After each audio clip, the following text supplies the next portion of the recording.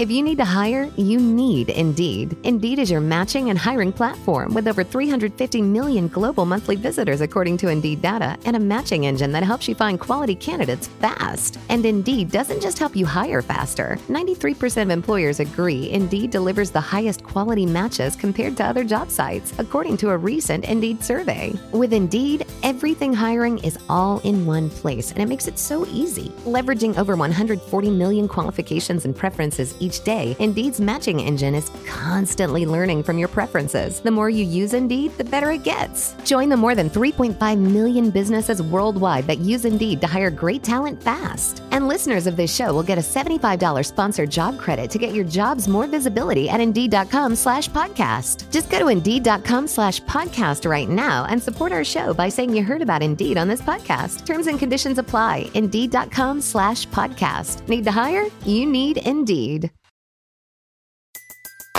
Everybody in your crew identifies as either Big Mac Burger, McNuggets, or McCrispy Sandwich. But you're the Filet-O-Fish Sandwich all day. That crispy fish, that savory tartar sauce, that melty cheese, that pillowy bun. Yeah, you get it. Every time. And if you love the Filet-O-Fish, right now you can catch two of the classics you love for just $6. Limited time only. Price and participation may vary. Cannot be combined with any other offer. Single item at regular price. Ba-da-ba-ba-ba.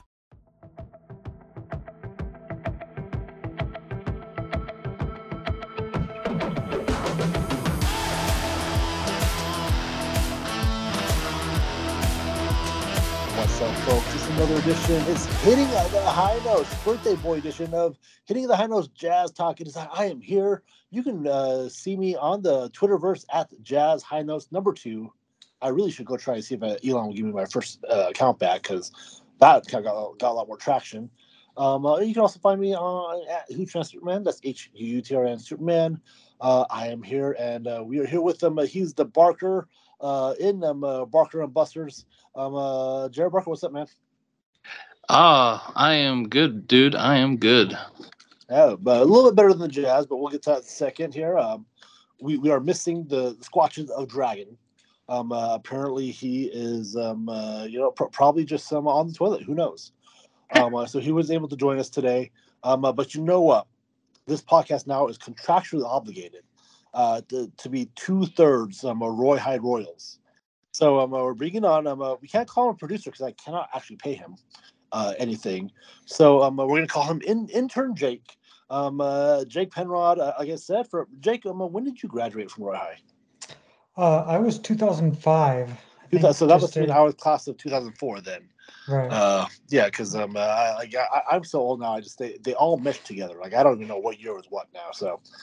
You're 2004. I thought you said before you were 2003. I might have been 2003. Again, was I 2 years older than you, Jake? Really? I know we shared at least 1 year together. I don't remember, but yeah. Anyway, represent Roy High. Yeah, we're Roy High Royals. Home of the Burger Bar. Burger Bar, give us money.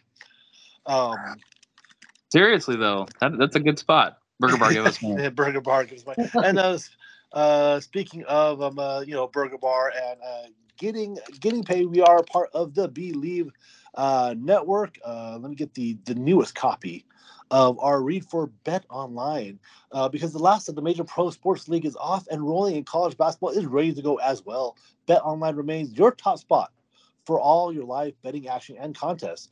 NFL, college football, UFC, NHL are all in full swing. Bet Online is your #1 source for all your wagering news, odds, trends, and predictions. All the hoops betting action, along with every sport available at your fingertips with both the desktop and mobile access at any time. Head on to Bet Online today and remember to use our promo code BELIEVE, that's BLEAV, for your 50% welcome bonus on your first deposit at Bet Online, where the game starts.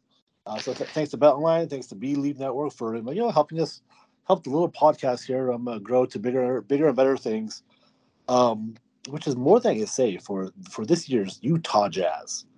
Jared, we 2-3 weeks ago we talked about this team, and I talked about it with Logan last week.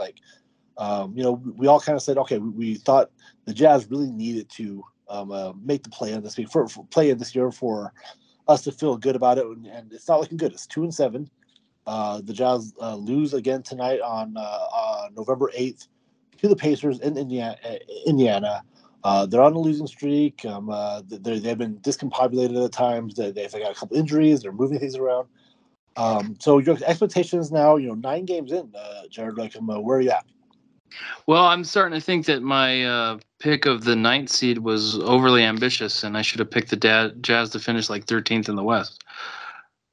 Yeah, I mean, look, it's all still there, and it's. I mean, the 9th seed is still. I don't think the 9th seed is that far away. Like it looks far now, but there's 70 games in the season. We're going to see a lot of teams really go for it. Long season. And the thing is that, like, I don't know if the Jazz are if the Jazz are truly tanking, if they want to keep their pick. We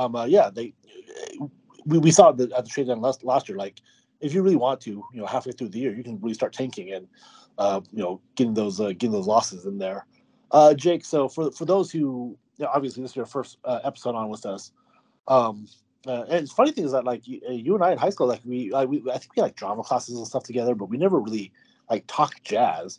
And so Jake and I reconnected because we've been in Facebook friends for a while.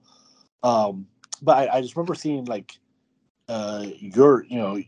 the Links on Twitter, commenting all these Jazz accounts that I followed. I'm like, oh, is that the same Jake I know? And so you're a big Jazz fan. I think you're probably a more optimistic fan than at least me, maybe Jared. I don't want to speak for him, but so you're sort of a fan that really still lives and dies by a lot of the wins and losses here. Like you really loved last year. Again, correct me when I'm speaking out of turn here, but how do you feel? The Jazz are 2-7, and like I said, it's not just the record; it's the way they're losing, and they're just not looking like a team that has a sense of direction right now. Right. Yeah. No, this year's team just feels very different than last year. Last year was confusing for me. I wanted the Jazz to lose, except for when they were actually playing. During the game, I was like, the games were exciting. I wanted to cheer for them. And then when they won by 1 point, I was like, oh, dang it, that wasn't worth it. But yeah, I mean, I think that's a lot of Jazz fans probably felt. Dragon, Logan, yeah, the Dragon. Logan. Yeah, Logan. I mean, he talked about it all the time last year. Like he knew in his heart of hearts that this is not the right thing to do, but you couldn't help it. You want to see them steal the ball from the Golden State Warriors at the end and make a layup to win it. You want to see 2 out of 3 Roy Wiles agree. Yeah, you want to see them win these games. You want to see them beat the Nuggets and there's a longer point, and maybe I won't make it today. And the short version of it, the NBA is just such a stupid league. It's broken. There's no reason why we should be cheering against that. But it's so punitive to be mediocre, and that's what the Jazz were going to kind of end up doing last year, is just be mediocre, which is where you don't want to be. The problem is that they couldn't capitalize on that hot start, and they ended up having to sell their stuff off in mid-season, and by that time it was just too late. But that's the problem with the NBA, is that you shouldn't have to cheer for your team to stay in the game and then lose at the end. There should be better prizes for being in the middle of the pack. You shouldn't have to win, and this isn't life. You shouldn't have to win a lottery to feel better about yourself, about your team. And so that's the longer point that maybe I'll make it a different time. But so the Jazz are 2-7. The game tonight against the Pacers.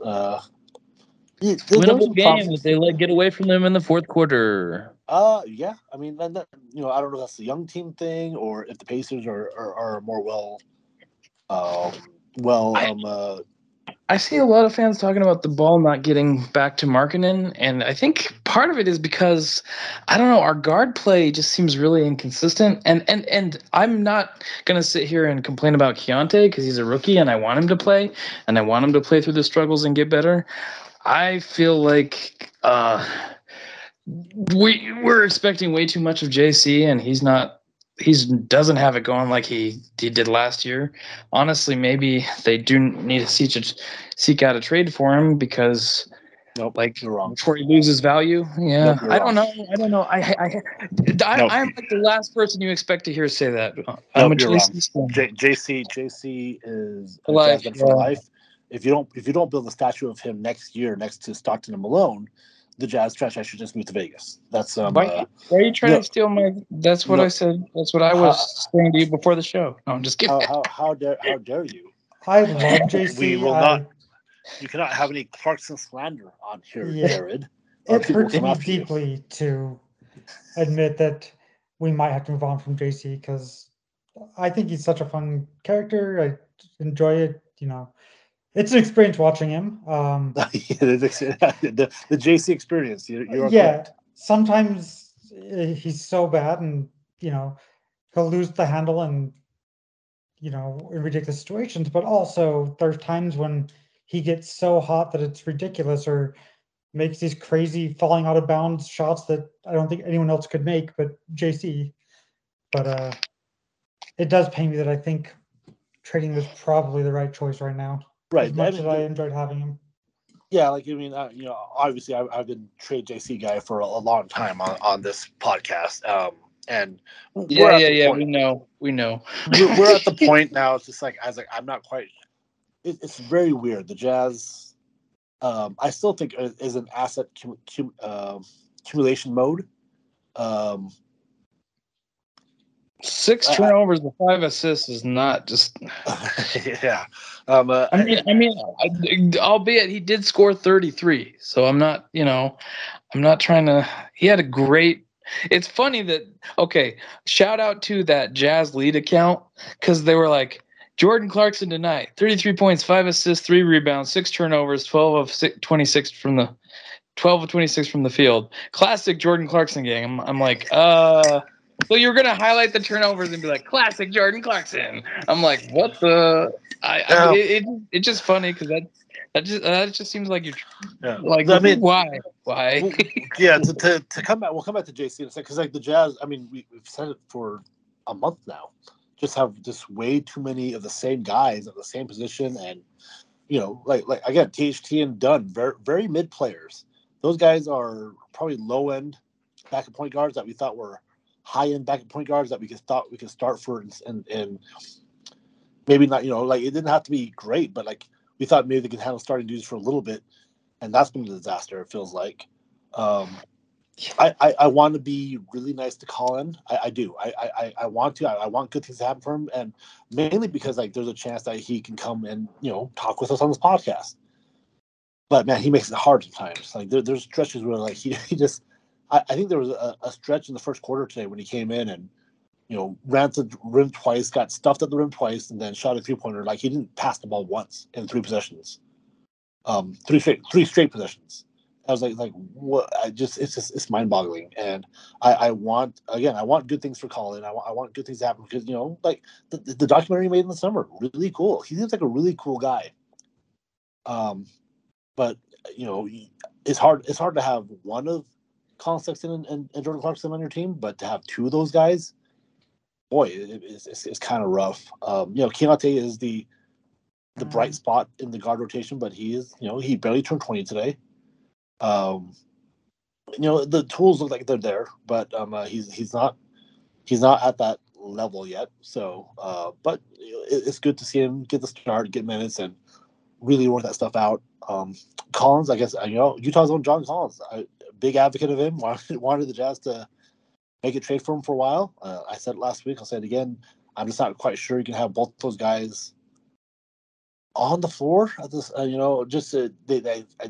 eat into each other in a weird way. But maybe with them Walker Kessler being out for a couple weeks, maybe that will help the rotation a little bit. Because I know Jake, you're a big Walker. You think Walker Kessler is really fun, and I think he's a good player. I think that maybe Jazz fans maybe hyped him up a little too much last year. But did you get a chance to see the game yesterday and see how did the Jazz look a little? How did the Jazz look without Walker Kessler? I should ask. I will watch every game. So this one, there's obviously more spacing. That was pretty noticeable. I don't know how much of that is Keyonte. I do think I think you're right. I don't know if right now John Collins and Walker Kessler can play together. I do think there's maybe a situation where they can figure that out because there's been flashes of it in some of the previous games. but it's definitely not there yet. I think it's better separating their minutes. And I don't know if that's, I think John Collins could be awesome off the bench and cook other teams' benches, but maybe it's put Walker Kessler into the second unit. So yeah, I mean, without Walker today, I mean, that first quarter actually looked. I mean, the Jazz they got down 7-0 early, and it was like, oh, here we go again. But to their credit, they came back and scored like another like 8 or 9 straight, and they looked good for that first half. They were right there. There was a lot of points in this game where it felt like we were missing Walker too. Like he could have been helpful. Yeah. I'll be honest. I can only watch about half the game when I'm at work. I can only watch about half the games. It's on in the background. It's ironic, but so I mean, but I do like. I think Alan Bean posted something like, Walker's out and Laurie and Simone get back-to-back blocks or something, and I don't know what that means quite yet. And we'll see. Like apparently Kelly Olynyk kind of had a rough game today. Jazz fans calling for Omar Yurtseven. I was like, okay, like the Jazz already have a lot of log jams. We don't really need to create more log jams. Like I don't want to say the injury a blessing in disguise, but now we have an excuse to take Walker out and maybe normalize that front court a little bit more. Like maybe it is throwing Collins in the on the bench and playing with Olynyk more. Walker and Laurie. I don't know what because if you have Laurie and Walker, Laurie, Laurie. I know that Sarah Todd talked about saying his name right, and I'm very guilty of this saying Laurie and Laurie, but Laurie and Walker. Laurie can play outside. Walker can play inside. Olynyk is a great ball mover. Collins can have a little more presence inside with Olynyk on the floor. So maybe that's the rotation. I don't know. But it does seem like we need to start clearing this up. Like we need to figure out something in the guard rotation. I don't care which one it is. I don't care if it's done. I don't care if it's THT. It's confusing. It's confusing. If we traded, so for example, let's see. Wait a minute. I feel like we need a consolidation trade of all these power forwards. We have too many forwards, and like the guard play just isn't good enough. But my real big issue is, are we essentially going to draft another guard this year? Especially since Abaji has been really struggling. We don't know what he could be. Anything. He could be a boat. Like he hasn't looked good at the beginning of the season, and that's kind of how he started last year. Maybe he's a slow starter, a la he who shall not be named, Gordon Hayward, whatever you want to call him. But Mitchell also. Mitchell was the same way. He looked like trash at the beginning of the year, start ramping up and playing better for middle and end of the season. And so, as I say, just for the guards, they just need. I think they just need to pick one of Dunn or THT and just not play them. And you said the word consolidation trade. So can I pick both? you can pick both. Like that's fine. George Clarkson and Colin. It is a little rough, because Colin and Jordan just they seem to have the same problem as point guards, and when those two play together, it doesn't seem great. I'm like, oh my god. Yeah, it's rough. I think THT and Dunn are both solid backup point guards, but the problem is that they're not masters of anything. They're masters of none. I think one solution is if we do trade like 2 or 3 of those, say, mediocre guards, is I like Ochai as a 2 guard actually more than what he's been doing as the backup 3. Right, because the Jazz don't really have a 3. I know Lowry's playing it, but he seemed much better in the 4 today. I think he played mostly. I guess he kind of played 3 last year, but it was more positionless last year when they were able to win. Olynyk and. He also played 3 in where he's played 3 a lot of places, and it just feels like it's not his natural position though. I get what you're saying. I agree with you. I don't know. And maybe it is working, and maybe I'm just not seeing it. But let's say you said consolidation trade. Kind of give me an example of we want to trade, like obviously we want to trade ponies for a horse, as I steal a term from Harris football. Like you want to trade 2 or 3, 35-cent pieces, or two or three guys for 35 cents each, and then trade for $1. No, I don't think that's what we're going to be able to do. I think we're going to have to trade 3.75 cents for hopefully a 60 cents. Two quarters, 3.25-cent pieces for a 60-cent. I think we're going to have to take a loss. But even those are still kind of hard to do because again we're. Because you're trying to upgrade, and I know it's a really hard needle to thread. You need a team that just doesn't have enough depth, like somebody like. The problem is anybody who doesn't have enough depth, they don't want to give away the stuff that they have. That's exactly what I'm saying. Like people are saying consolidate, and that's hard. Like when you're trying to match salaries, number one. Yeah. Number two, I mean, you got to find a team that's going. Yeah, I'll take Colin and. Like either they have something that they can give you, like, is something that Jake's been saying online. Still from his Twitter, is like, hey, we're hoping to flash THT, up his value. And I don't know if I said this on the podcast last week, but like the problem is that you can't up his value too much because if THT starts playing really well, starts looking like a real good point guard, then the Jazz are like, oh, we don't want to trade him. We want to keep him. Like he's $11 million.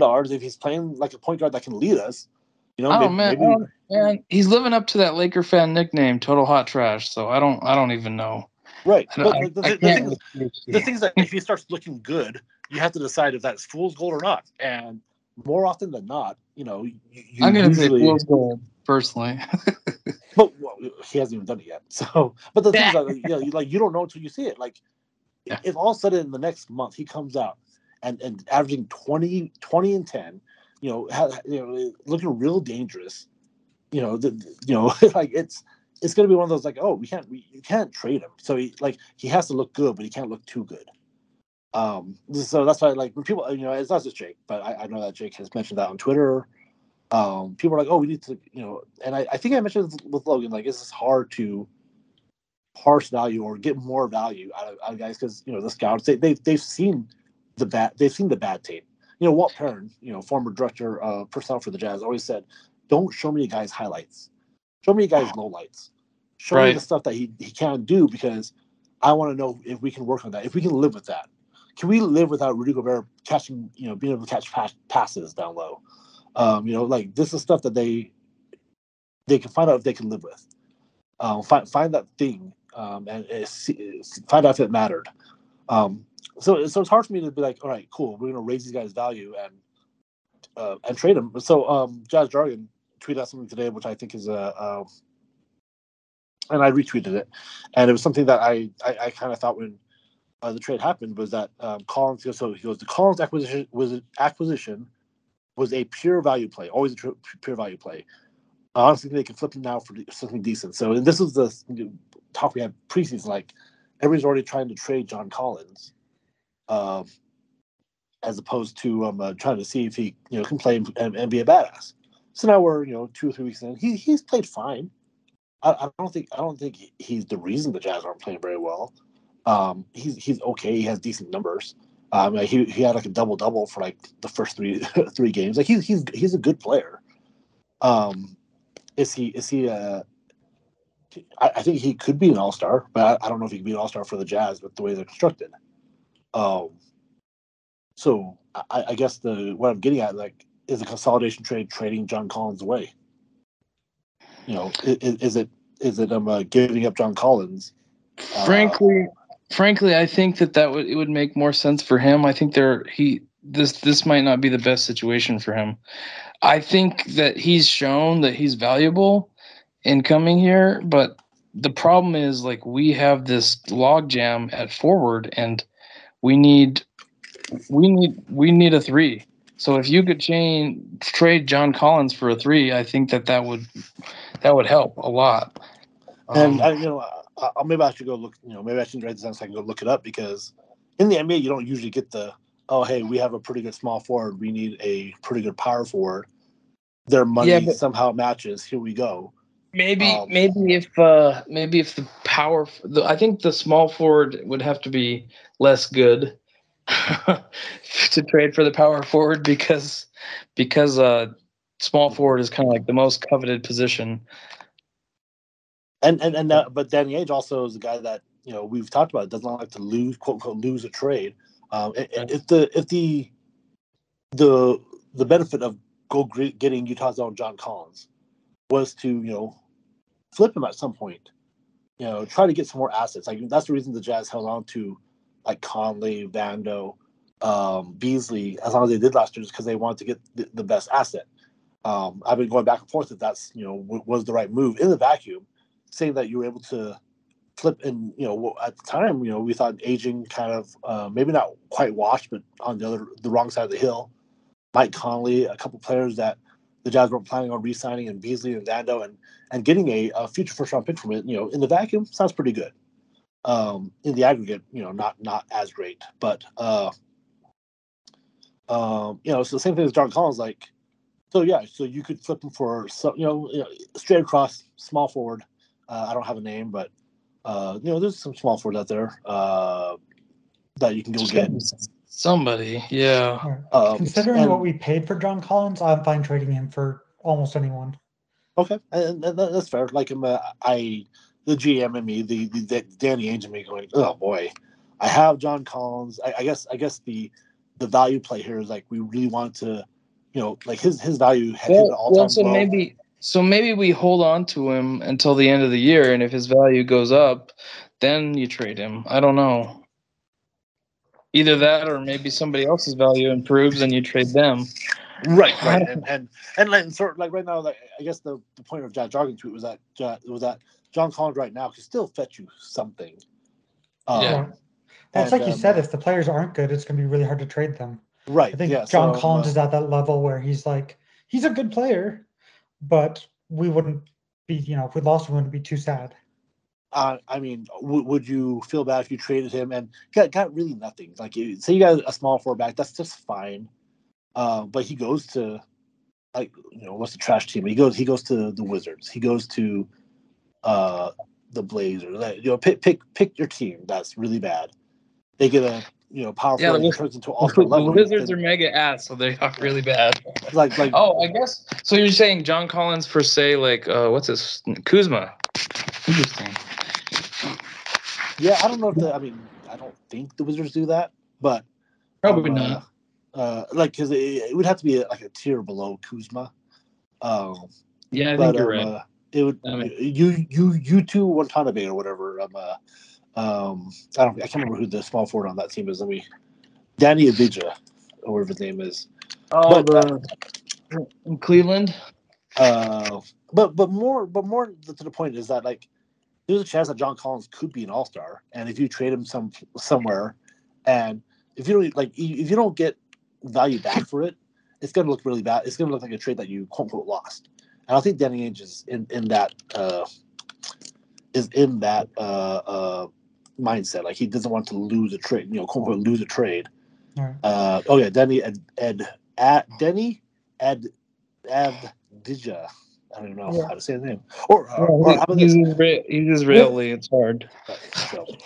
With John Collins' contract value, I think ideally Danny Ainge would love to package like him and THT and Kelly Olynyk and whoever else and go for somebody that is. And now that's the other point about this consolidation trade is that he has Colin Sexton, he has Jordan Clarkson, he has John Collins. These contracts are not quite max contracts, but they're close enough to be the main piece of a max contract trade. Like John Collins and like you said, THT or another contract. Yeah, or Sexton or all of them. Yeah, like 36. Yeah, 36 to 40-ish million. So if you just trade John Collins like tomorrow and got back somebody a little bit less, all of a sudden you lose not just John Collins, but you lose one of your expensive contracts to trade for a max contract. So I don't know who the max contract is, but there's a reason why Danny Ainge went and got gave Jordan Clarkson a lot of money this season, and then it ramps down after the season. Colin Sexton was given an extension last year, THT, his option, he picked it up, but they went and traded Pat Beverly for THT last year.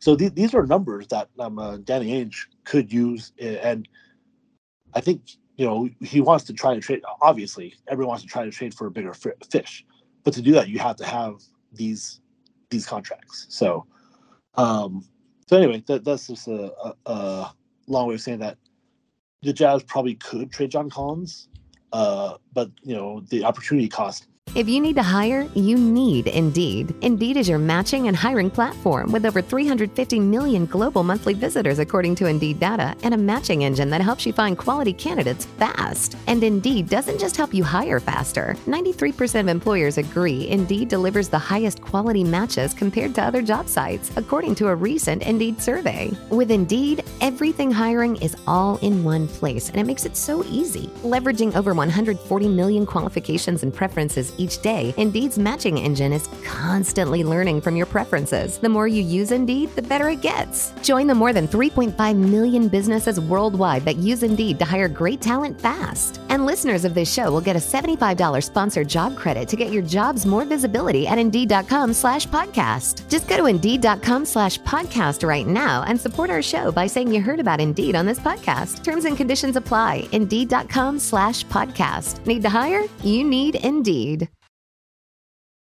It might come at different opportunity costs, I guess. So, yeah. So Keyonte George started at guard today. This is something that Jazz fans were really happy about. We really wanted to see Jake come out. I think you've been on board. Want to see Keyonte.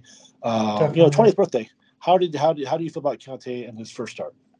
I feel great. It was, like I said, this team's been really rough to watch as a fan.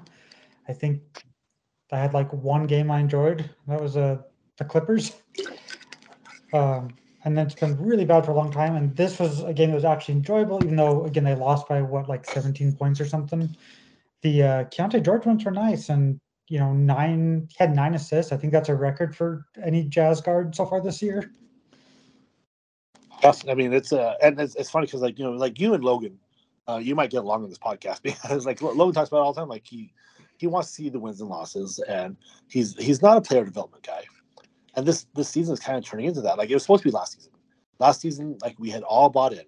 Last season, most of the Jazz Nation were like, okay, yes, we are ready to see, the Jazz bottom out, go get some young guys, and then see. But then Lowry marketing happened. JC was fun. A lot of fun things happened for this team, and. Again, at the end of the day, you guys enjoyed watching the wins. And this year, I asked Logan last time. I said, I was like, hey, he still wants the wins. We're not getting it. And I told him really, I don't, a loss doesn't bother me. A win doesn't bother me. Last year, it was a win really bugged me, and a loss I was cheering for. And most seasons, I want to see them win. And this year, it's just and maybe it's because I don't think this Jazz team was going very far, regardless. And the more the more the season goes on, the more I'm like, yeah, whatever. If they keep their pick, cool. The larger, a lot of people are arguing hey, they need to convey the pick this year. They need to keep the pick for next year. It's a whole lot of things, and the way the Jazz are playing, it doesn't. I mean, if they suck this year and next year, I thought it turns into a second rounder though if it doesn't convey this year. No, you have to wait 2 years or 3 years. So it's still so here's the thing. So it's top 8 protected, top 10 protected for the next for this year and next year, and then after that it just turns into cash. So there's a chance the Jazz can just keep the pick. So, I have a question for you. Yeah.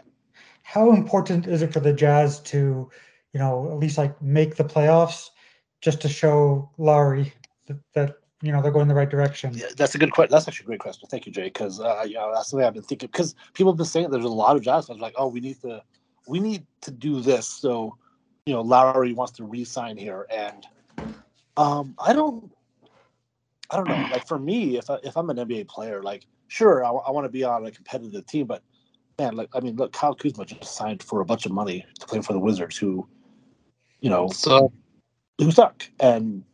but when he signed, I'm sure he wasn't, I don't know what was his thought process. It's like, oh, they suck, but at least I'll be the guy on there. Or, hey, maybe Lowry thinks I'm the first piece. If I sign here, great. We got 3 young guards coming up, 3 young draft picks coming up. We have a chance to draft another guy. Walker Kessler is also young, and we're good friends. Like, I don't know if team success. I don't know what percentage of the pie team success is for some athletes. Like for LeBron, maybe it's. I mean, for LeBron, maybe it's bigger. That's why he went to Miami, right? But for the guys in the third tier of the NBA, like the really good players, maybe they want to be the guy. Maybe Larry's like, I just want to be the guy on this team, whether we're a championship contender or a playoff contender or just out of it. Like I want to be the guy because there's only so many places you can go. Would Lowry take less money to go to a team but have better chances of winning? I don't know, but I don't know how big of that team success it goes into when they sign. Maybe he'll just be happy that he's going to be making $30 million. Like he's making 15 right now, and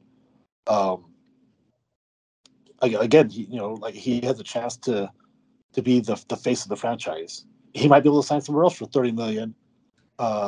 But that's also uprooting his. He's married. He has a family. I'm not saying that family men want to stay in Utah. I'm saying that moving somewhere else, for the same amount of money, or even a little bit less, a couple million dollars less to go somewhere else, to go to the same situation. Like the Jazz aren't going to be the only ones in the situation where they're kind of on the cusp. So, what do you think, Jake? Yeah, I have no idea. I've just heard a lot of people, is Larry going to feel better if we're competitive or if we get a top draft pick? And I think a lot of us project ourselves onto these players, right? Like, well, God, if I was, this talented, I would want to make sure I played for a winning team. But there's so many other factors that go into it, He's happy just to make the money and, that's it. Yeah. And again, there's nothing wrong with that. But, like his contract right now is so cheap. And he had to sign that because, Chicago didn't give him the money. Cleveland kind of gave him the money. And now that he's proven that now that he's shown that he can be this type of player and do it, like, maybe he didn't care where it comes from. And this is the challenge for Danny Ainge. And again, like, just because if the Jazz are bad this year doesn't mean they're bad next year. Doesn't mean they're bad in 2 years. There are things to look forward to. There's Keyonte George. Keyonte George looks like he's at least an NBA rotation player. Taylor Hendricks. Jared made the "it's a box" jokes earlier, but yeah, we don't know what Taylor Hendricks is. But Lowry's going to see him. Lowry's going to see him practice. Lowry's going to see, like, okay, maybe he can be the guy I can play next to for this a few years. He saw how Walker played last year. Maybe and him and Walker are friends. Maybe that's important to him. Like, it's like, oh yeah, like this is a guy I can play on PS5 with. Jared, that was a really good question by Jacob. What do you think? I mean, it's an interesting thought process. There's so much that goes into it. These decisions, like, I think Jake makes a really good point. Like, I think it's hard to quantify that and to know. Like, we're gonna have to talk to the insider, Colin Sexton, to find out what was his thought process, his decision making. Right, like like Colin said, in his documentary, like, hey, he didn't know a lot about Utah until he got here, and then like the shit was awesome, right? Like this, yeah. And so, for Lowry, it's just like, I think we're putting a lot of, like, oh, if we're not good, he's leaving for sure, and again, we're projecting, and we're very victim mentality here, and not just our fan base, but a lot of fan bases like, oh, he's gonna up and leave as soon as he can because that's what Darren did. That's what Donovan looked like he was going to do. But we forget that Rudy Gobert wanted to stay. Rudy Gobert probably would have stayed. Had no reason to leave. Larry, again, maybe I'm downplaying. Maybe Larry, maybe other people know better, and he really wants to be on a winning team. But this is a team that, like the Jazz, 2-7 today. this Jazz team still has they still have a lot of draft picks, which not only can they be making those picks for better players, but they can also use those picks to like it's them and the Oklahoma City Thunder that have a chance to go get someone the next James Harden, Paul George level player that says, okay, we need to leave the situations, and the team needs to sell them to get picks. So just because the Jazz are like really bad this year, I think the future is there. Like they have assets. Right, and I could be being optimistic. I have no idea for sure, but I would guess that Lowry actually believes this team is better than they're looking right now. I bet he thinks they're a lot closer to a championship based on I'm sure they are. And players are just optimistic. I don't like the thing is that like the sports changes so much from year to year. We think we know, we think we know. Like the Heat were in the finals last year. Look how awful they look this year, right? People thought adding Damian Lillard was going to make those guys instant contenders in the East. The Bucks added Damian Lillard, and they're not dominating the East like some of us thought they would. They're really uneven right now. The Bucks, well, and it just goes to show. I guess we were all wrong about this. Well, not all of us, anyways. Me, I was wrong about the Celtics because I think Kristaps Porzingis is really overrated. But that 5-out stuff is working for them. But I guess also addition by subtraction, they shipped off Marcus Smart, and how he looks like trash for the Grizzlies. Yeah.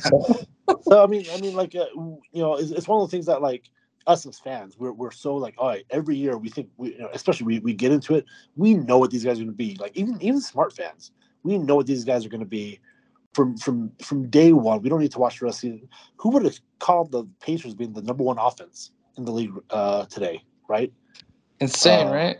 Yeah. So I mean, look, the Pacers are on the way up, right? That the Halliburton is a very good. Halliburton's going to be an All-NBA player at this rate. But so that's things that like internally, like they block out. THT talks about him searching his name on Twitter and stuff. But I'm sure there's a vision. Like I'm sure the Jazz, even when they're down, like Danny Ainge has a vision. We like us as fans may not know it, but there's something there. Like either he's collecting assets or they're building. The old saying, Rome wasn't built in a day. So this is definitely. Yeah, maybe it's a setback. Maybe they thought they were going to be a little more competitive this year, and maybe they will be. Maybe they're just waiting for things to click. I mean, look. I mean, the Jazz were 10-2 last year, and then they came back down to earth. The Spurs were one of the top teams last year. Came back down to earth. The Blazers were one of the top teams last. And when I say this last year, I mean the first month of the season. Everyone's like, "Oh my God, look at the Blazers, the Jazz, and the Spurs." And maybe there's some gamesmanship. Maybe the Spurs, the Spurs dumped Jakob Poeltl pretty early in the season, if I remember correctly, or the trade deadline. Maybe the trade deadline. But like everybody started doing the gamesmanship thing because they didn't want to be tricked by the fool's gold. So things change very quickly. Even we'll come back next month and who knows?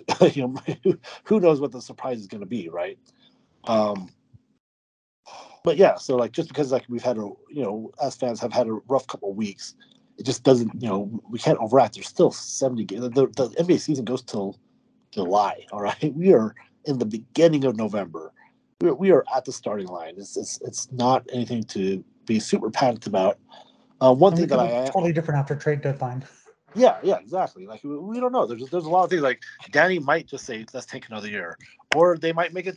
Maybe they find a consolidation trade that makes sense for them, and get them another piece that makes them look better. Maybe they find somebody that says, "Yes, we'll take Colin Sexton or Jordan Clarkson and something else," because we need. I mean, the Lakers, right? The Lakers are always going to be looking for ways to add to their roster. The Clippers right now look awful. But they're all in. They have Kawhi, they have Paul George, they have Harden, they have Westbrook. Like that's a team that is desperate. They've traded everything they can to get these guys on their team, and that's a team that needs to find depth any way they can. So and so maybe what happens is, I mean, but that's another fucking power forward, Terrence Mann. Fuck. Yeah. Like again, it's just some. Yeah, trade for Westbrook again, Jazz legend. But yeah, so I mean, there's gonna be some other things that come up, and we're so just at the beginning of the season. Let's not. I mean, look, you're a fan. Hey, go ahead and freak out because there are reasons to freak out. One that I thought was kind of interesting is Taylor Hendrick played in his first G League game. This is a question we asked last week. This is a question we asked 2 weeks ago. Jake, I haven't got to hear your answer. How worried are you that Taylor Hendricks is playing in the G League? I'm not worried at all. Okay. Yet. Jared, what would your answer again? I think I said that he could be a boat, right? So I think that in his G League game, right? I'm very wait and see with Taylor Hendricks. I'm not. He's been playing well in the G League, so that's good. I mean, if he were in the G League and sucking, then that would be not good. But the numbers he's putting up there seem solid, and he seems like he's leading that team. In the Taylor Hendricks way. I don't know if they're winning games because I haven't been watching the Stars, to be honest. I don't know if they've had anything that's. Yeah, sorry. I need to talk to what's his name? Who's the guy that they have doing running the Stars over there now? I'm trying to remember the name of that guy. He used to be a Jazz broadcaster, the sideline reporter Tony guy. Parks. No. The sideline reporter guy. Because Tony Parks is he was the in-arena commentator. Right. But I think that's what he does with. No, but there's another guy that he's like the head of the Stars now, and he used to be like Steve Brown or something, right? Oh yeah. I don't know what he does there. I'm pretty sure he's the president of the Stars. So I need to go interview Steve Brown and find out what's going on down there. Yeah. I'm trying to find I think McCade and Larson put out that list of the top 10 picks that top 10 or picks that were lottery picks, and almost none of them have gone to be all-stars. I think the best one was Marcus Smart, and he played one game in the G League. So I'm gonna try to find that here in a little bit. But yeah, so so Jake, you're not worried. You're not worried at all, which is I don't expect him to be an all-star personally. I mean, he's a top 9 pick. Is he going to be Gordon Hayward? Probably not. And that's so there's a whole other thing. If he's not an all-star, then did the Jazz waste their number 9 pick? And maybe I don't know. Again, number 9 pick in what was supposed to be a generational draft. Maybe he's not an all-star, but then the Jazz are the Jazz fans are like, oh well, man, then why'd you take him number 9? Everybody who people were freaking out that we didn't pick Cam Whitmore's in the G League now. So and that's another that's why the discourse got brought up again. Cam Whitmore, but Cam Whitmore also went 20, so he doesn't get to count in the stat that we're using, that lottery picks, right, in the G League, because they're having Rudy Gobert, there have been late picks that have made all-star games that play in the G League. Even if Taylor Hendricks is able to be a sort of rookie rotation player, we kind of have a logjam at that position. Who are you putting him in over right now? Yeah, and then that was the problem, was that they went and got Collins before they drafted Hendricks, so they already knew they had 3 power forwards on the team. So, but that's why I'm not worried about that logjam as much, because look, if the Bucks had 2 great power forwards on their team, would they have drafted Giannis? Would you pass on Giannis if you had 2 guys? If you had Larry Markkinen and John Collins on your team, do you pass on someone that you think could be the next Giannis? No, he's not ready yet, obviously, and but if they thought that he could be, then they thought he could be a really good player, but it was just raw, then you can take a chance. You can take a chance on that guy, especially if you have 3 picks, especially if you think Keyonte George could be pretty good. because again, we do have the model. We do have the Giannis model of someone who was not ready yet in their first year and a half ish, and then look at him now, right? For most part, like him. Also, Rudy Gobert played in the G League, so we have a track record of success with developing. Right, but not for the same stat that we're using. I mean, there have been other players that played in the G League and have. Sure, but Rudy was going to be a lottery pick until he got that toe injury, and then he looked like crap for most of his workouts. But he was not. So, he wasn't because people didn't know that and they didn't take into account the injury. Jerry Sloan said that, we got to get this fucking guy in here. You know, he was watching those workouts.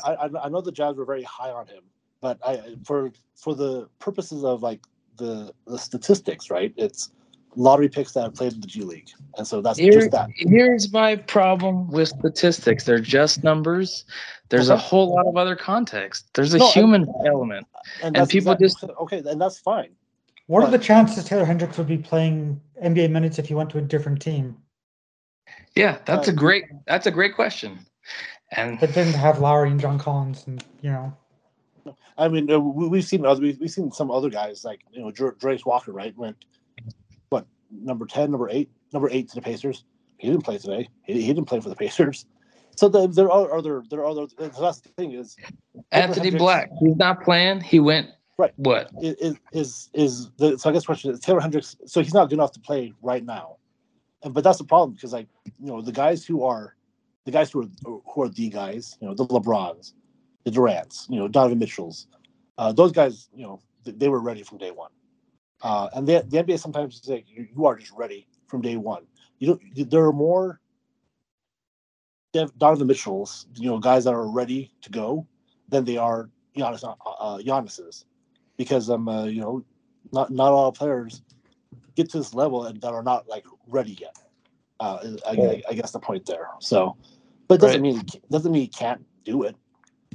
It just means that if Taylor Hendricks were to get to all-star / superstar level, he would have to be the first person. Yeah. I think my biggest problem with that for a guy like Taylor Hendricks to get to that all-star superstar level, we probably need to get some better guard play on this team. So guards are the priority coming.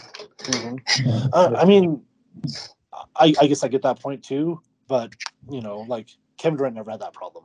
You know what I'm saying? Like if we want, and the things that look, that's a high bar. I'm saying Kevin Durant.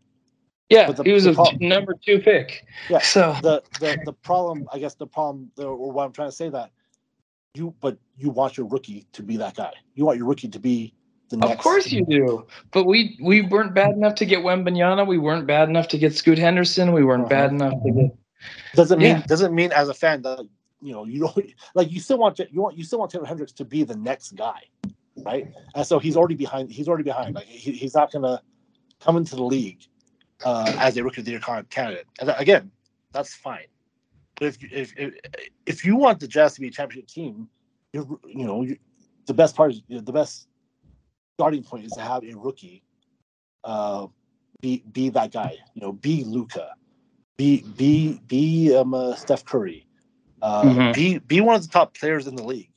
And so he hasn't started that way. And that's, who would you have picked at 9 over him? Me, I don't scout. The point is I don't think there's someone better behind him.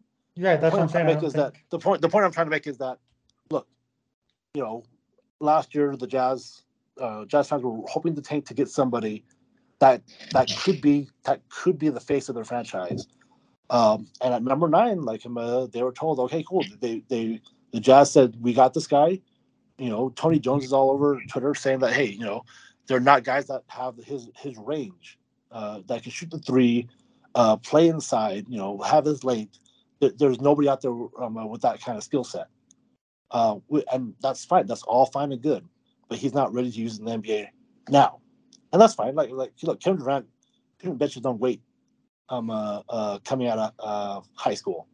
And, he's turned out to be one of the best players in the NBA, right? LeBron came out with all the expectations in the world, and he met them. Again, Luka. Luka came in at number 4. He's probably MVP candidate this year. There's just some certain players that from day one, those guys are going to be good. And if you want to get to that level, I'm saying that, look, I thought it was a really small chance the Jazz were going to draft someone at that level anyway, but that's the hope.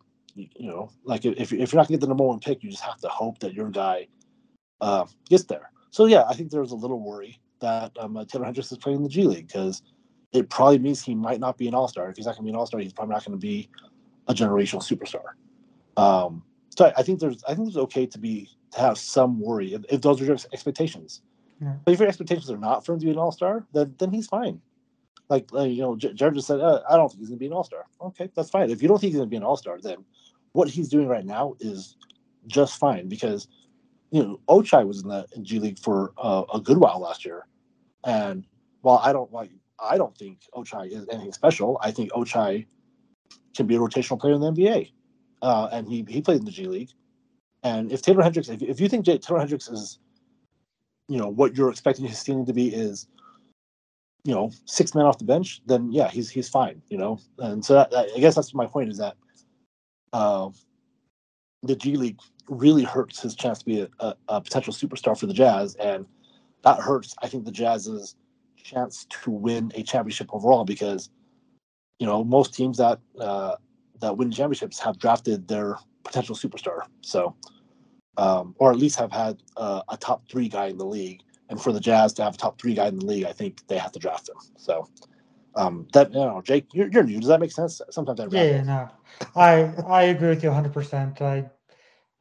I don't think Taylor Hendricks is probably going to be a superstar, but I don't know if the Jazz need him to be. They have so many other picks and other ways, and maybe Keyonte can get there. Who knows? So, yeah, maybe Keyonte. I mean, obviously, Keyonte is. Again, I said if you can hit on 1 of 3 draft picks, great. And apologies to Bryce Sensabaugh. I just don't think any of us have that high expectations for a pick in the late 20s. And Jared, you said, you said it, right? Like, you don't think Taylor is going to be an All-Star or had the ceiling to be an All-Star. So, I guess what do you hope he does in the next couple of years, I guess, for the Jazz? For Taylor Hendrick's progress? Yeah. I kind of just expect him to end up as a rotational player. Hopefully a high-end guy, high-end rotational player, maybe a starter. And that's a fair thing to think about. I mean, if that's all you wanted out of Taylor Hendricks, then yeah, I think you're probably cool. All I think I can reasonably expect. I'm not over the moon with my expectations for him. Yeah, if he can be a starter that can contribute, maybe slightly above where Ochai is. And I get that. That just makes me more upset about last year's team, I guess. Is that okay? Well, then they really just missed out on a lot of chances. And if I could go back, if I could tell, Danny Ainge should have traded away Mike Conley for nothing. I think so too, because we would have been worse and we would have got a better pick. But but he didn't. That's Jake's trigger warning. He likes to a lot. He's been good this year. He has been. The Jazz need that. Yeah. And it's worked out well for the party. And look again in the vacuum. I like having an extra first round pick that was hard to get the trade deadline, but in the aggregate, we probably don't have time to talk about this anymore, and so maybe I'll say it now, and then maybe we can expand upon it in a future episode. But all of a sudden we're seeing the Will Hardy, no longer a great coach, takes. And I'm not here. That's one for you. Are they saying hire Ty Corbin now? Is that what our new thing is? No, this is funny because I think I said this on last week's episode that if your bar is better than Ty Corbin to be a great coach, Kevin O'Connor. It's a low bar. And so and look, I don't even say Will Hardy's a bad coach. I think why are people saying that? Is it just because of the Jazz record? But I mean, like the vibes, right? Like everything looks bad. The Hunger Games comment, just a lot of stuff. Like not just the record, but like like where did the Jazz go all of a sudden? That the fun team they had last year. And I'm not here to say if I think he's a bad or good. I think he's a good coach. I thought he was a good coach last year. It's another one of these examples where I think Jazz fans, and all fans probably do this, but we're a Jazz podcast.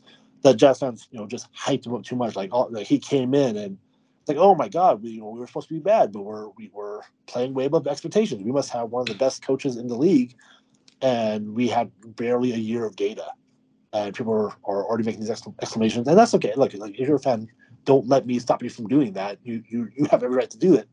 Just on this podcast, I'm going to hear that, and we're going to come on and say, well, let's take a breath. Let's take a minute and see, what does it take for me to consider someone to be great? Because I was there for all of Quinn Snyder's. We may not have been podcasting, but I definitely was talking to people at work, people at any job I was at. We would talk Jazz, and I thought Quinn Snyder was a good coach.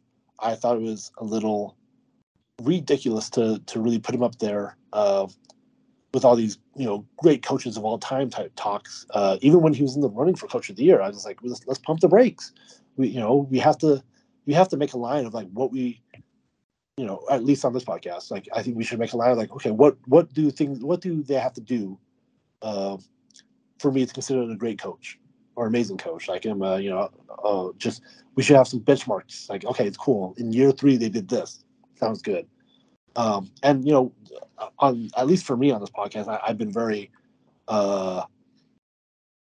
complimentary to Danny Ainge, and I think he's done some really good stuff. But now we're in year 4 or 5 Danny Ainge. Like the bar is higher now.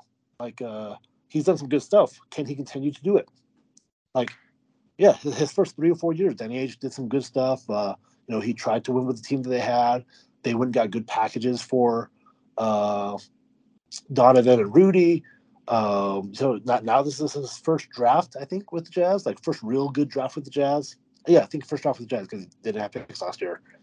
First draft with the Jazz, some hires. There's some other benchmarks that he has to hit now for me to still be complimentary of him. So, even though he was good 2 years ago, does not mean he's had it. He can have a bad year, right? So, and again, we're running out of time, so we can't really expound upon that too much. But Jake, Jake, he's been in this group text with us for like 2 months, so he's finally had enough with the Jazz that he was able to respond today and say, you know what, put me on the pod. I'm more of a behind the scenes guy, but I have some podcast feelings that I have with Jake. So Jake, so you're a big audio guy. Like, what made you a big audio guy? I don't know. I think I had kind of music in my house just growing up. My dad played a bunch of instruments. When I got into high school, I started playing guitar because I thought it was cooler, and it just went from there. Where I got a job at Guitar Center, got a bunch of studio gear, started recording stuff, and just went from there. But I think you're exactly right about Will Hardy. Like, he's young. He's 9 games into his second year. Like, he's going to get better. He's just like all the rookies will. So, well, we assume he's gonna get better, but I'm not gonna condemn him 9 games into year 2 is right. Where I'm at. Jared, so you're meeting Jake for the first time. Like I said, Jake and I went to high school together. We've interacted after high school and been Facebook friends, and now we're Twitter friends and everything. You can see like look at the setup. You can see the guitars back there. He's got this nice mic set up there. Intern Jake's on the podcast, Jared. So anything you want to, anything that we need to add for Jake's inaugural podcast episode? Can we call him Jake the Snake? Just because, wrestling motif, all that stuff. Because you and Logan are really into WWE. Jake, how do you feel about the Jake the Snake? Do you have a different moniker you go by, or I've had people call me Jake the Snake forever, but you can also do Jake the Lynx or whatever you want. Jake the Lynx, yeah, the Jake the Lynx. That is the pod your Twitter handle. So, Jake the Lynx. As we enter, let me read this list off for you: Marcus Smart, Jonathan Kuminga, Luke Kennard, Malik Monk, Noah Vonleh. Boy, that's who I think Taylor Hendrick says. Noah Vonleh. Jonathan Isaac, Oh, Campaign, no. Denzel Valentine, Shabazz Muhammad, Moses Moody, James Booknight, Kaminga again, Romeo Hey, Langford. Moses Moody, man. Moses, that's my guy, Moses Moody. Okay, well, yeah. Primo. Oh, no. Yeah, Primo. Ochai, Usman Yang, TJ Warren, Usman Yang again, Primo again, Johnny Davis, Papa Giannis, Georgios, Papa Giannis. No corrected lenses today. Jalen Green, and then these guys. Scoot Henderson played, but this is before he was in the. So did Jalen Green. Jalen Green and Scoot Henderson, Dyson Daniels all played in G League before they got into the. So these were the players in the G League. Thanks to McCade Pearson on his Twitter. I just looked up McCade Pearson and then lottery picks and found it. But these are G League in the last 10 years as rookie before they were lottery picks. So again, the best name on that list might be Marcus Smart. Kaminga and Moody, I guess they're still young enough. I mean, some of these guys are still young enough that they might, but it's not looking good so far. Like some of those names, I mean, Muhammad, right? Shabazz Muhammad, Noah Vonleh, like Noah Vonleh also picked number 9 in 2014.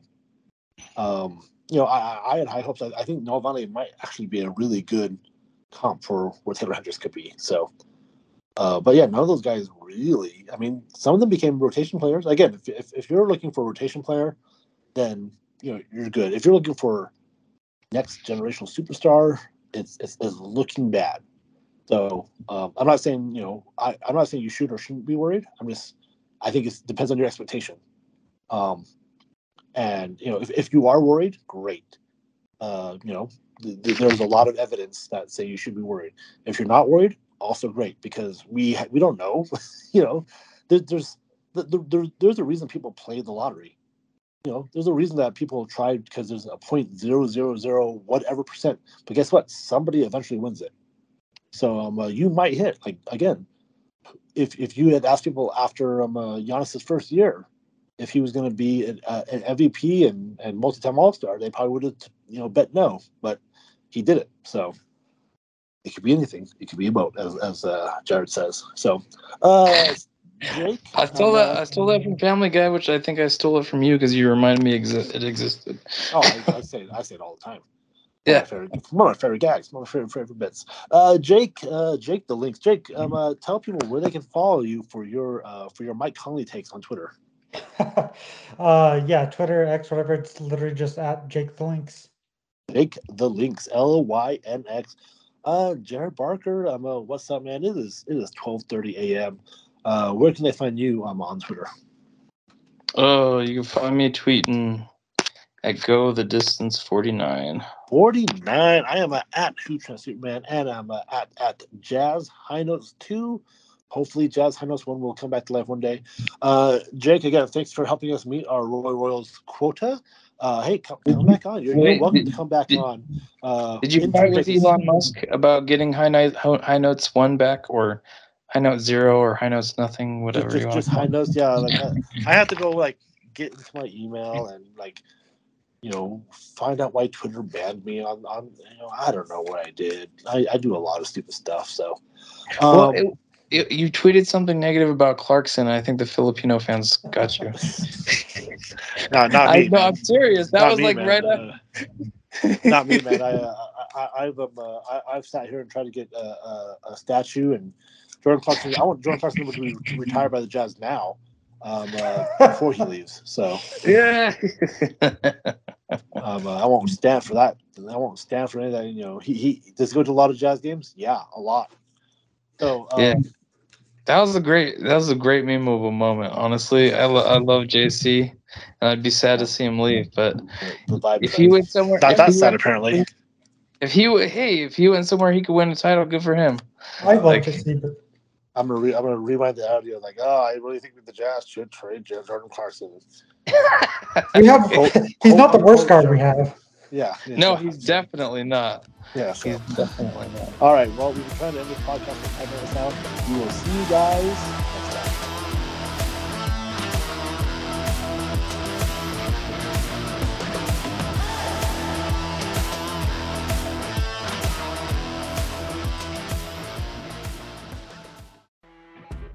You know when you're listening to a true crime story that has an unbelievable plot twist that makes you stop in your tracks?